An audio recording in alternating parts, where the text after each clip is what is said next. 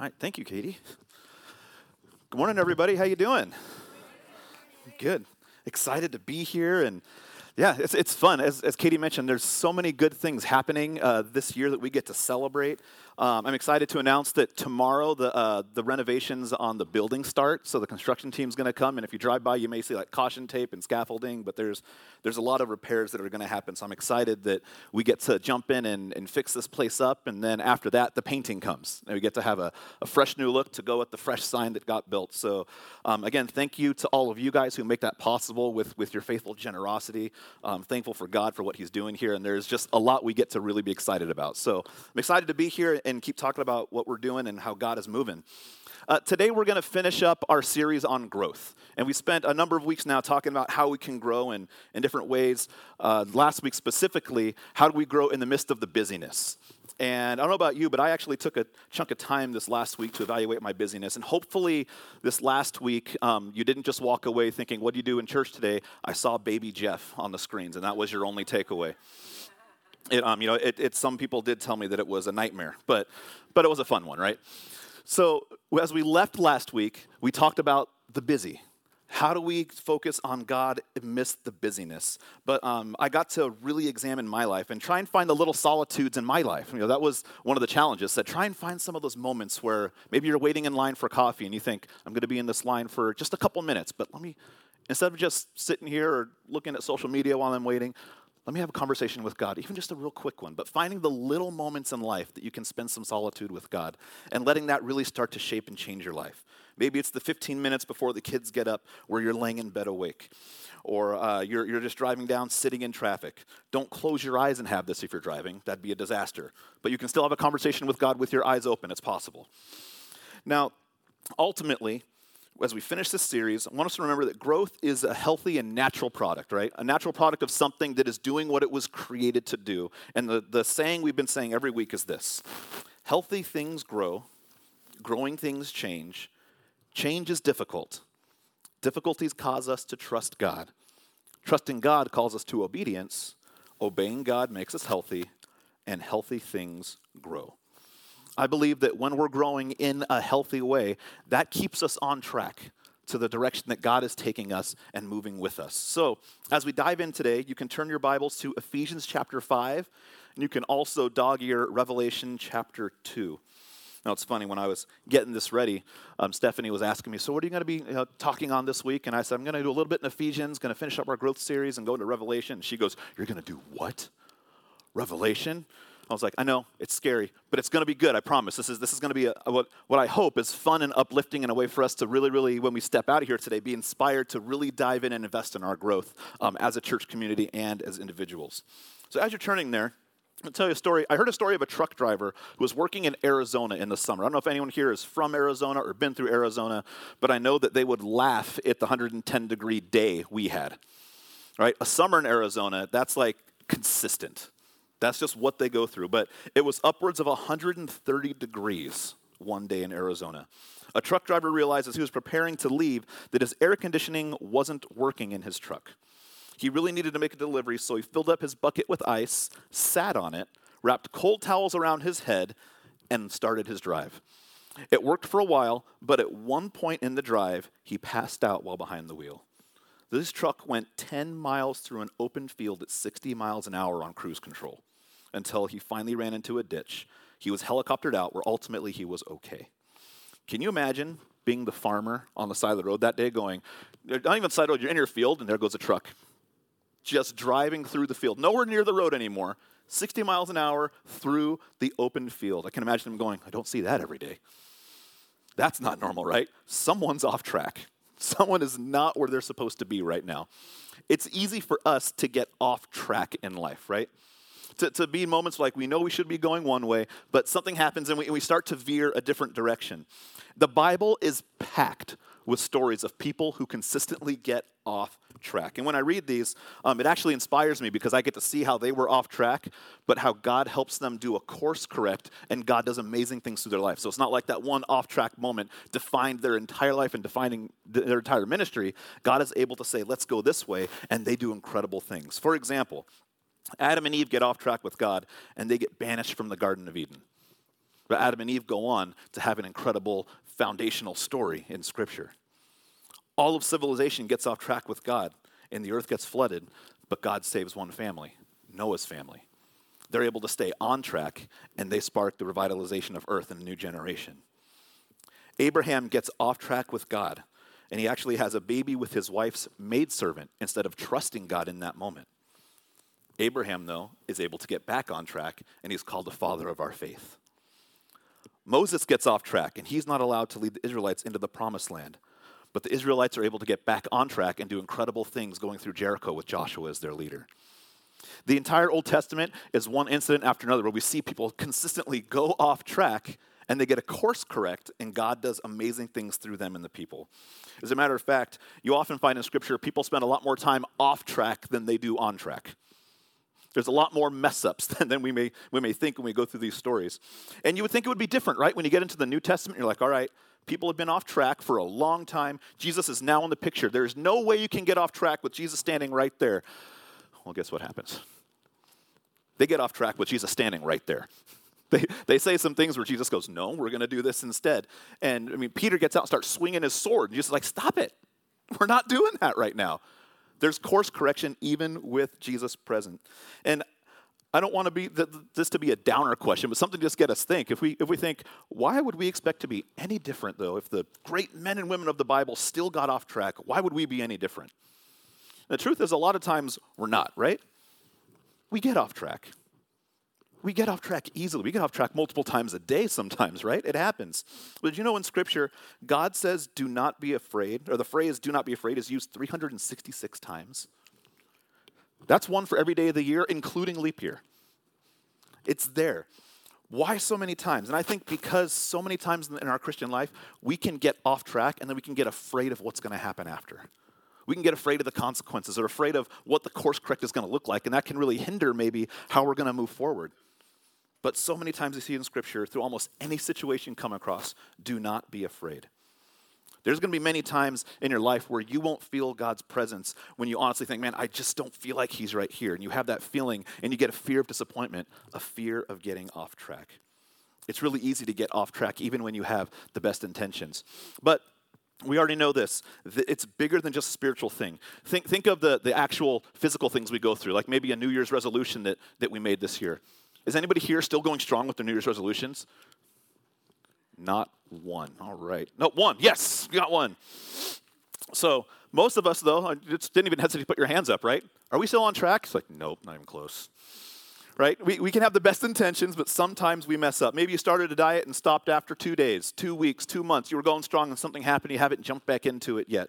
Or how many recommitments you and your spouse maybe have made to regular date nights. We're going to make this a regular thing. And then you did it, and then it's been 3 or 4 weeks now, and it's not a regular thing anymore. You have the best intention, but sometimes you lose focus, you lose sight, and you kind of get off track.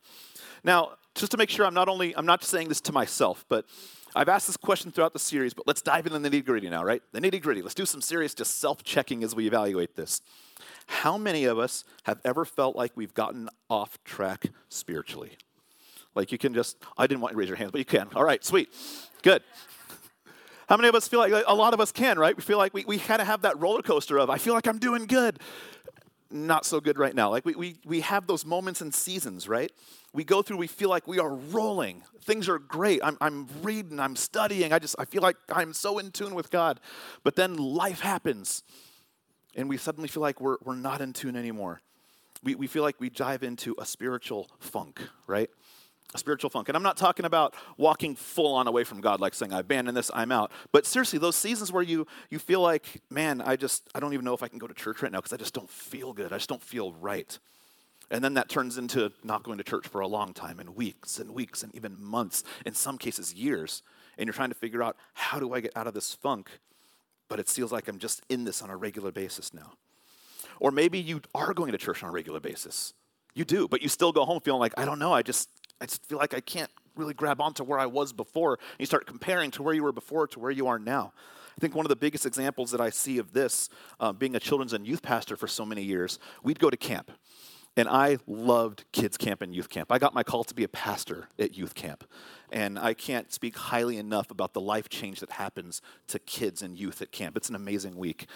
But so often we get back from camp, and at some point when you're away from the world, you're just with a group of hundreds of kids, and you're spending multiple hours a day in worship and praise and just doing amazing fun things together.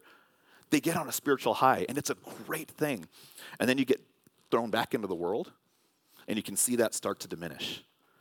And it's not an intention thing, like, let's go, I'm going to go back into the world now, and this is all, it was camp, it was fun, it's over. But it's just the series of life happens, and priorities shift, and they have best intentions, but you can start to go into this spiritual funk or this rut if you're not careful. We could have easily ended this whole series last week by saying, all right, guys, here we go. Solitude, submission, service, practice all three. You're going to grow, and go out on that note. But I think it would be bad if we didn't talk about what happens if we start doing those things, and then we kind of drop out of the honeymoon phase of it, right?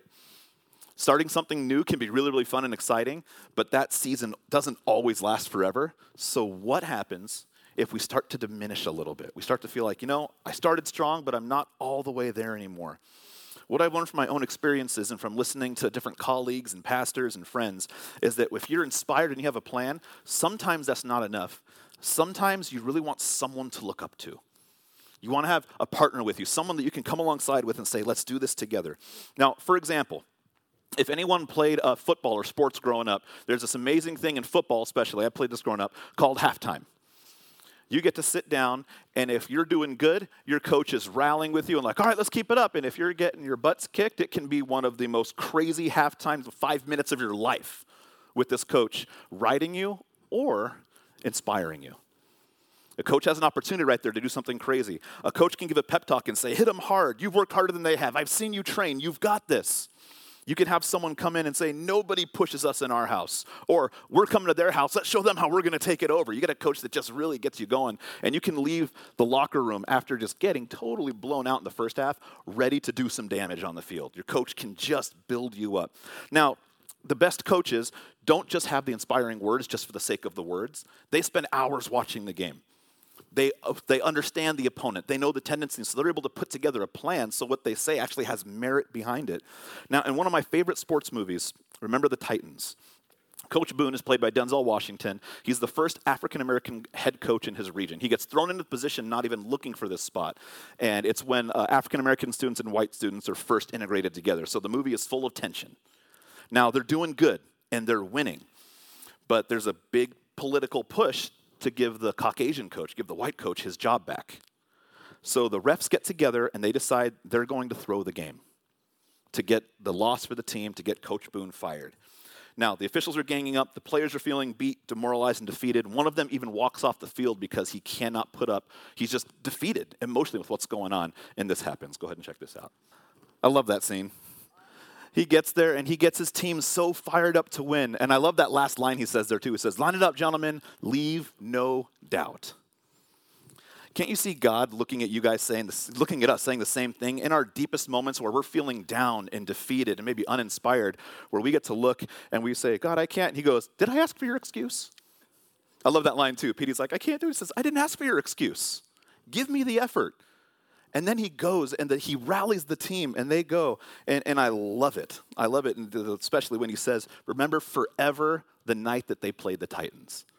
I like to be able to look at our times of doubt, our times of trials, whatever comes in our way, knowing that when we partner with God, we get to look at that and go, you remember the night you tried to come against me and my God. That's a great thing that we get to say to anything that comes our way. Now, in Ephesians chapters 1-5, we see a good example of something very similar to this play out.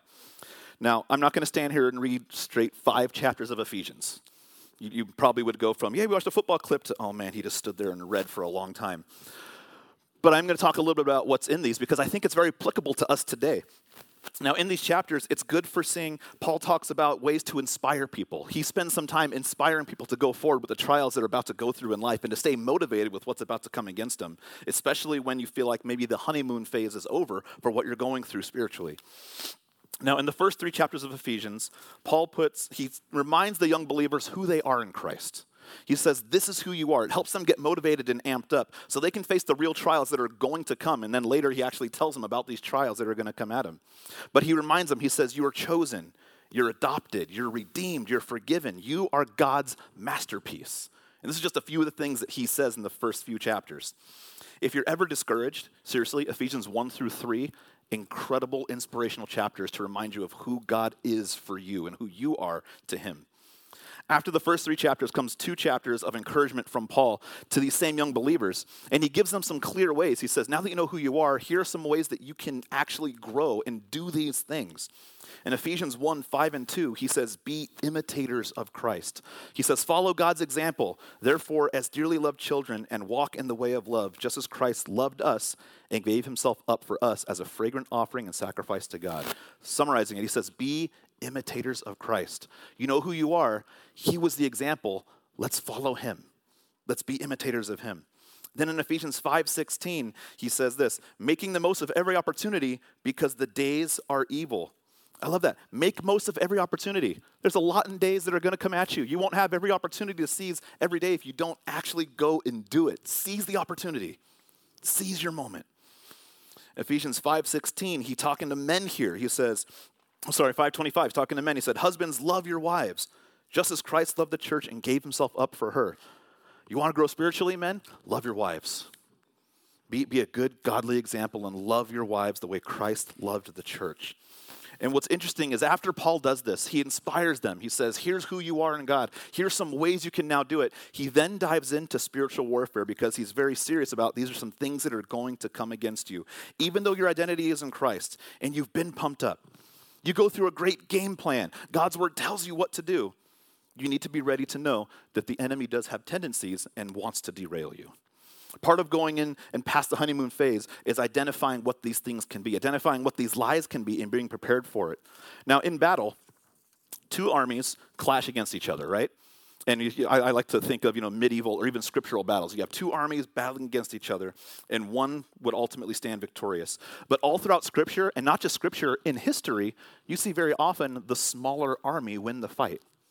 Many, many stories of the smaller army winning. And how does this happen? Number of ways. 1, they knew who they were fighting. They studied their enemy. They knew its strengths. They knew its weaknesses, as well as their own strengths and their own weaknesses. When you know your enemy, you can be properly prepared to then face that enemy and come out victorious. Now, I tend not to over-spiritualize things, but I do believe in spiritual warfare that it is a real thing and really exists. And what I mean is this. If my car doesn't start tomorrow, I'm not the person that says, man, the devil is in my car.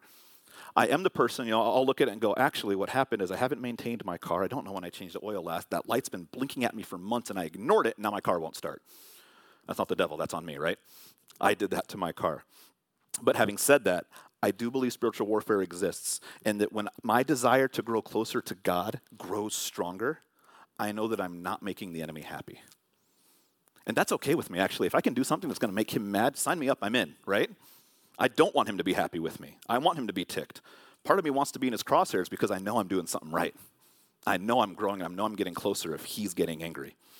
But it means if I'm willing to do that, I've got to be ready. I've got to know what's going to come at me so I can face it when it comes and I don't get overwhelmed. And I can rather say, just like the coach did, remember when you tried to come against me and my God? Remember that day? Didn't work out for you. Remember that because it will never happen. You will never overcome me. When God wants to build us up, the enemy wants to battle and wear us down. If you've just started the habit, maybe, of trying to read your Bible in the morning, know that the devil doesn't like that. And it would be really easy if we could just really visualize the devil. Like if you knew there's a pitchfork with horns walking by, all right, there he is. I can look at him now and pinpoint where he is in my life. That'd make it easier, but it doesn't always work that way. It works in the subtle ways. You would know, if you know to him, it would be really easy. But the devil is subtle and deceiving. I want to spend some time today talking about 4 subtle ways that I really think the enemy can come against us and really try and demoralize us. But if we recognize these things, we can then say, hey, I can do this. I can do this, and I know that these are lies. I know that he's deceiving, and I don't have to buy into this garbage. I really don't. I get to go full force because I know who's on my side. Remember, the devil's a deceiver. He will try to convince you of reasons to not trust God, reasons that you're not worthy of it. And we're going to unpack some common myths. Now, if you can see these for what they are and be prepared, we'll keep going strong. If you've been following Christ for a while, you may be able to relate to some of these or maybe even all of these. If you haven't heard them before, that's great. Now you'll be able to recognize them when they come. But I think these are 4 very prominent ones that a lot of people will go through as they talk about growing and getting serious with their walk with God. One of them is, I've lost that loving feeling myth. Anybody just think of Top Gun right now? Mm-hmm. I've lost that loving feeling. In Revelation chapter 2, John writes some pretty convicting words to the church in Ephesus.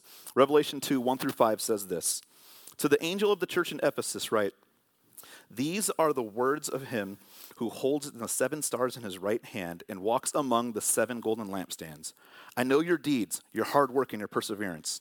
I know that you cannot tolerate wicked people, that you have tested those who claim to be apostles, but who are not, and have found them false. You have persevered and have endured hardships for my name, and have not grown weary. Yet I hold this against you. You have forsaken the love you had at first. Consider how far you've fallen. Repent and do the things you did at first. If you do not repent, I will come to you and remove your lampstand from its place. Now, I think Ephesus right here, they're in a point where they're not doing what God knows they can do. They're not doing what God has seen them do. And as Christ followers, I feel like we may come to times where we feel like we are not as close to God as we were before. Maybe we're not excited about waking up early to read, or you honestly would rather check emails than spend time in prayer. I think we all go through seasons where those things start to invade our thoughts. And sometimes when we do this, there can be that convicting or that guilty feeling that comes along the way. And you think even maybe, man, I've forsaken my first love. I'm not feeling like I'm in tune with God the way I used to be, or I don't have the same zeal that I had before. It's at this point, I think, where this myth starts to come in and the enemy starts to implant lies, shocking news. The devil lies. Make sure everybody knows that. The devil lies. And these are some lies that he'll say to you in these times. Maybe God isn't as close to you as before. Think of the lie there. Maybe God isn't as close to you as before. Maybe this whole Christian thing is not for you. Now, you've tried it. Maybe it's not for you. Or a common one. If you can't get excited to spend time with God, then you shouldn't fake it. Just don't do it. These are lies. These are bad lies. None of these are true. What's interesting here is in this passage, in Revelation, John, when he wrote this, he uses the word love. The original translated word is agape, which is not a feeling love. The word agape, this is an all-encompassing love, a love that never stops, never ends. It encompasses every fiber of your being. So when he's saying you just don't feel the way about the God you used to, he's saying you've stopped making these choices. You've stopped acting on this all-encompassing love. Embrace this love that God has for you because you have it for him. You've got this. It totally makes sense when you think about this in a marriage context, right? So I love my wife very much, but what if I stopped acting like it when I didn't feel like it? I don't think it would work well for me or her. It wouldn't work out. If I decided today, you know what, I don't have the butterflies when I woke up this morning, which has never happened. Stephanie had butterflies every morning. But if I decided that morning, I just don't have those butterflies, so I'm not going to act like it. You know what? Can't do it today. It wouldn't work well. It wouldn't work well because love is more than just that feeling. It's that all-encompassing part of my life. It's the actions I'm taking into it. Now, luckily, Stephanie is an incredible woman, and she makes it really easy, but I can only imagine how hard I make it for her on a regular basis, right? When I make her priority, I see how our relationship thrives. Same concept when we talk about this all-encompassing agape love with God. When we make him the priority, see how much the relationship will thrive. God wants to do this with us. He wants our relationship to get really, really deep. So in the times where we don't feel super close or we're tempted to take a break from maybe some of the spiritual habits that we've learned or spiritual habits that you've dove into, what you really need is the opposite. Spend more time in those habits. Spend more time growing those things. Don't diminish them, enhance them. See how God responds. What I've found hundreds of times that if I can follow through in making God a priority, even when I don't feel like it, he shows up in the most powerful way. It's an amazing thing.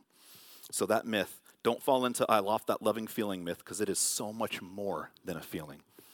The second one is this, the spiritual comparison myth. You guys ever fall into the trap of comparing yourself to somebody else? I do a lot. One of the primary ways we learn how to grow in our relationship with Christ, though, is through reading, through applying Scripture, and looking up to other people. And there's a difference with looking up to someone and then comparing yourself to that person. Because I think sometimes we can fall into a comparison trap. And I think the problem with that when we compare is we start to let those lies come back in where we say, oh, you're not doing enough. I know you're giving it your all, but it's not enough. Look at what they're doing. Man, if you could only do what they're doing, then you'd grow stronger. Or maybe you're not as committed as Joe. Sorry if there's a Joe in here. I just threw that name out. You're just not as committed as him. Maybe if you'd only be more committed because you're not enough. Even though you're giving it your all, you start comparing yourself saying, oh, if I just had this, if I just had that. And we fall into that comparison myth. The problem is God never created you to be great at everything. He created each and every one of you to excel and be uniquely gifted where he has called you to be gifted. Every one of us had different gifts. Nowhere does it say in the Bible that every one of you is going to have every single spiritual gift and you're going to be excellent at every single one of them. Every one of us has different things God's called us to excel in. And it gets a little out of hand when we start comparing ourselves to other people, even throughout Scripture or throughout history. For example, Martin Luther got up at 3 a.m. every single morning to pray. That does not mean you have to get up every single morning at 3 a.m.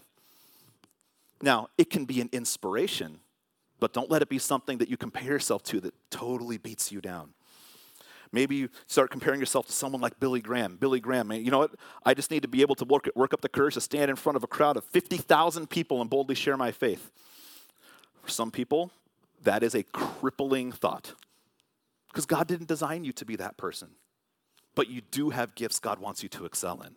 All of us are different. We can't get caught in the trap of comparing ourselves to so many people. We can be inspired, but not compared to the point where it cripples you down. When we stop comparing ourselves to other people, then we're free to focus on the unique person God made you to be instead of feeling inadequate that you don't measure up. God gets to say, you are adequate because I made you and I have a purpose for you. And through this, we get to excel in so many ways. In Ephesians 2:10, we are called a masterpiece. I love this. You are a masterpiece. We are God's handiwork created in Christ Jesus to do good works which God prepared in advance for us to do. You are God's handiwork. He created you for a reason. Don't fall for the lie that you have to measure up to all the best spiritual people before you because God has called you uniquely to your purpose. You get to be the best you God created you to be, and he will help you get there when we give him the time and the priority to come into our lives and accomplish it. For example, back in the day, now I know you guys can boo me, it's okay. I'm a huge Lakers fan. Thank you. Seattle doesn't even have a team. Okay, anymore. Someday. So I love the Lakers. Been a Lakers fan my entire life. I loved watching Shaquille O'Neal play. He was, arguably the most dominant center ever to play the game on his sheer size alone. Be in the Hall of Fame. The man was just a beast to try and guard. Back in the day, he put out a rap CD called Shaq Fu. Some of you may have heard it. I did. I don't want to bash Shaquille O'Neal, but it was bad. There's a reason that he did not do any more. I'm not a huge rap person in general, but this was just horrible music. And it was critically panned, it didn't do well, and it was funny seeing this man was created to play basketball. He dominated, he won championships, that was what he was supposed to do. He stepped out of what he was supposed to do and experimented in something else, and it didn't work.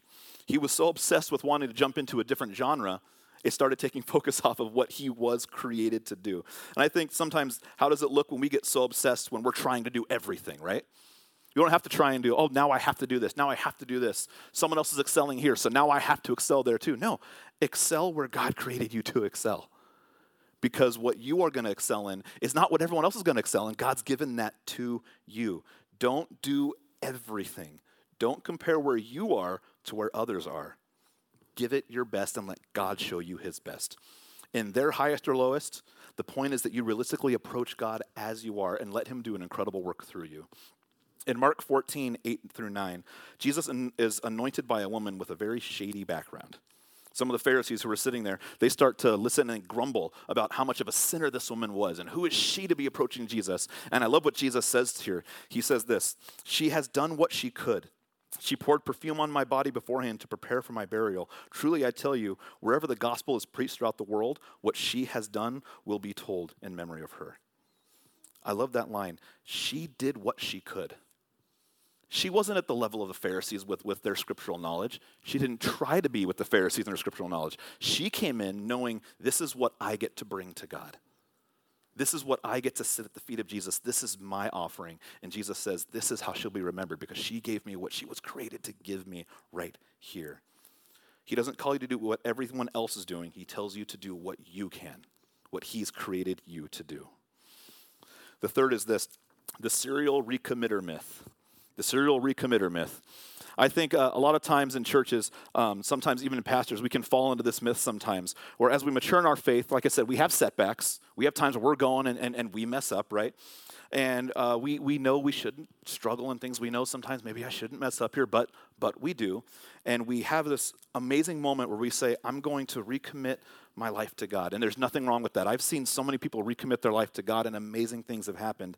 But there's something that they do that I want to separate from just the words, because there's a difference between the words and the actions. I think one of the lies the devil can tell us in this moment is, if you just tried harder, or if you just made a recommitment, everything will change. Just stand up, recommit, and everything's fine. The lie here is not that you should ever recommit, because I'm a strong believer in recommitting your life to God, especially if you've gone through a season where you're like, I need to make a change, and I'm going to jump back in.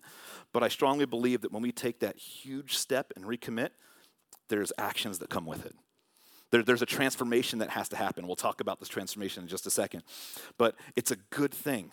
Recommitment's a good thing, but it can be a lie if we think that it's not a transformation that comes with this action to say, God, I'm going to give you my all. I'm going to go for it. It's more than just words. Now, often here at church, you'll see me at the end of service. I'll give a challenge. I'll say, hey, here's some steps for us to go do, some steps to move forward, and a way to apply what we've heard from Jesus, a chance to really respond to maybe what you've heard or what God has been saying to you. And I love it when people tell me, when I get a text or an email saying, hey, you said practice this, and I did this, and this is what changed for me. I'll tell you, man, those things fuel my week.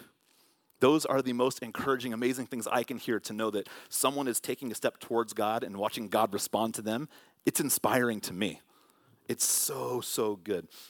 For many of us, though, sometimes we take these challenges, and it may not be the first time we're making it, but I don't want us to think that just because it's not the first time, it's not any more important. It may not be the first time, but if you make that step, let's follow through with it. Let's go through. I've seen people recommit, and what I want to say instead of recommit is don't just recommit, be transformed. Don't just recommit, be transformed. Let God transform your life. Listen to Romans 12, 1 and 2. It says this, therefore I urge you, brothers and sisters, in view of God's mercy, offer your bodies as a living sacrifice, holy and pleasing to God. This is your true and proper worship. Do not conform to the pattern of this world, but be transformed by the renewing of your mind. Then you will be able to test and approve what God's will is, his good, pleasing, and perfect will. Now, Paul informs a group of believers that their lives, their whole life should be worship to God, not just when they're singing, not just on Sundays from 10 to 11:30. Your life, this is your act of worship to God. And then in verse 2, he gets a little practical with it. He says, first, don't be conformed to the pattern of this world. In other words, he says, follow in my way, not the world's way. Seek holiness, not selfishness or sin. Now, every one of us knows that we've struggled in some way or another with conforming to the world in different aspects of our lives. And it's going to be different for every person, right? But when we get bombarded every day with messages from the media, right? The media, coworkers, even sometimes our own minds that tell us to do something contrary to what we know Scripture says to do. And then when we fall short, the devil's lie is that all we need to do is make that quick commitment to try harder next time. But this goes back to what we said earlier a few weeks ago. It's not about just trying, it's about training. Really train yourselves to follow God. Train yourselves in these spiritual disciplines, and watch how when you don't make not just a commitment, but when you say, I'm going to be committed to transformation in my heart, transformation in my life, we get to see God do some transformational work, and it's all incredible things. Don't set yourselves up for failure and say it's just the words. Let it be all-encompassing action.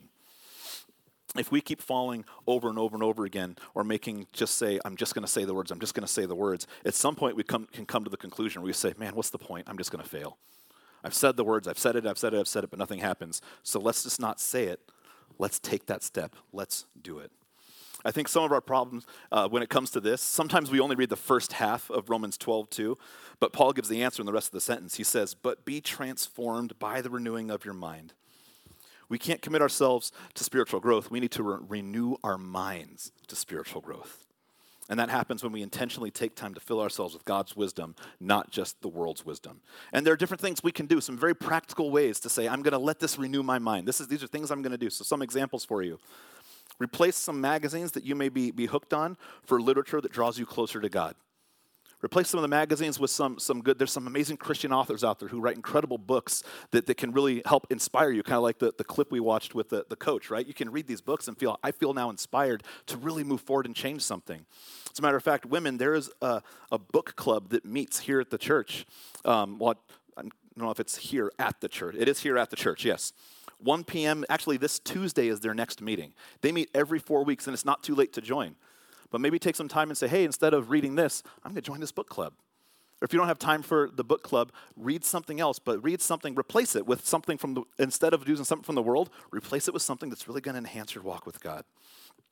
Another thing, look closely at the people in your life who you've allowed to influence you. Does there need to be a change there?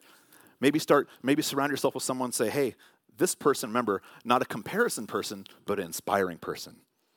This person is really, I feel like they're really, really in tune. They have some really good spiritual habits. I want to hang around them more. I'm going to let them start to really inspire and let some of that excitement and that passion kind of bleed into my life and see how that can then start transforming and shaping me to be inspired and move forward in my walk. Memorize scripture instead of the latest songs in the top 40. It's going to be a hard one because I love music. I love to listen to music, but at the same time, music has an incredible thing, doesn't it? Like you can not hear a song for years, but what happens when those first bars play? You know all the words. They come flooding back. Put scripture into music maybe, but find a way to say, I'm going to let this be something that really, really infuses my life. And watch how the more we put the word into our heart, how the word then bleeds out of our heart with our days and actions. We get to start seeing God change you from the inside out. I love that last sentence in Romans 12:2. Then you will be able to test and approve what God's will is, his good, pleasing, and perfect will. Man, when we allow God the power, we give him this ability to say, renew my mind. He'll give you the understanding. He'll give you that good knowledge, pleasing, and perfect will for your life. And we'll be able to understand more of how he's shaping in us. And the last one is the early arrival myth. The early arrival myth. This is thinking that you've arrived at the destination, you've peaked, and you're done. Right? You said, all right, I'll put all my eggs in this basket for this month. I've peaked. I will never get there again. Call it the early arrival myth because your walk with God is not a destination. It is a journey. Your whole life you are on this journey. You never get to a point where you say, learned it all, done it all. I've peaked out spiritually. I'm done. You'll never arrive too early. Keep going and moving forward. God has a perfect will for your life. He's uniquely shaped you and called you to live out the path that he has set for you.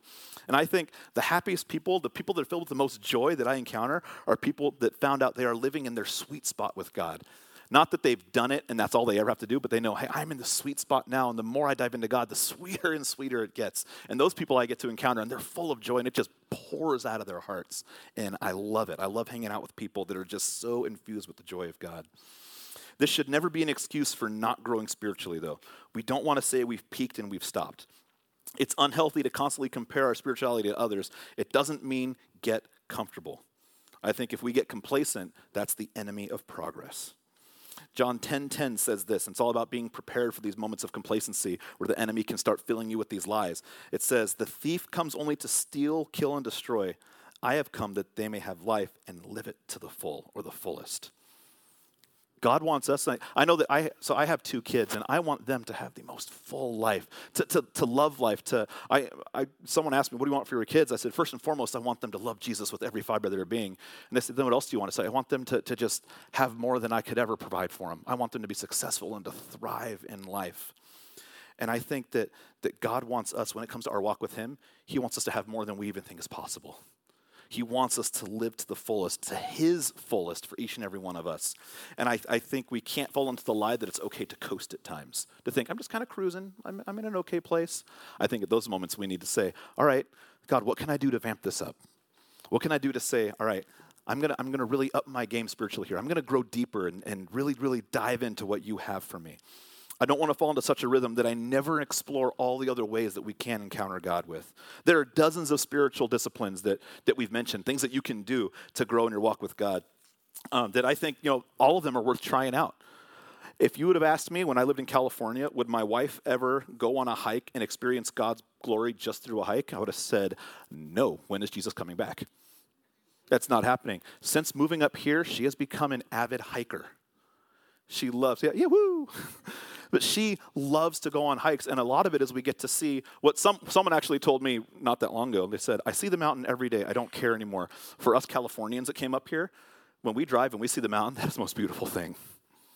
And the fact that we get to go walk on that mountain or walk on trails around here that we didn't have necessarily when we grew up, it is a whole new way to experience God's glory. I went out with Pastor Chris not that long ago, we went fishing, and he took us to one of his favorite spots, and I don't know exactly where it is, but we were up high just looking out, and we could see just mountains all over the place.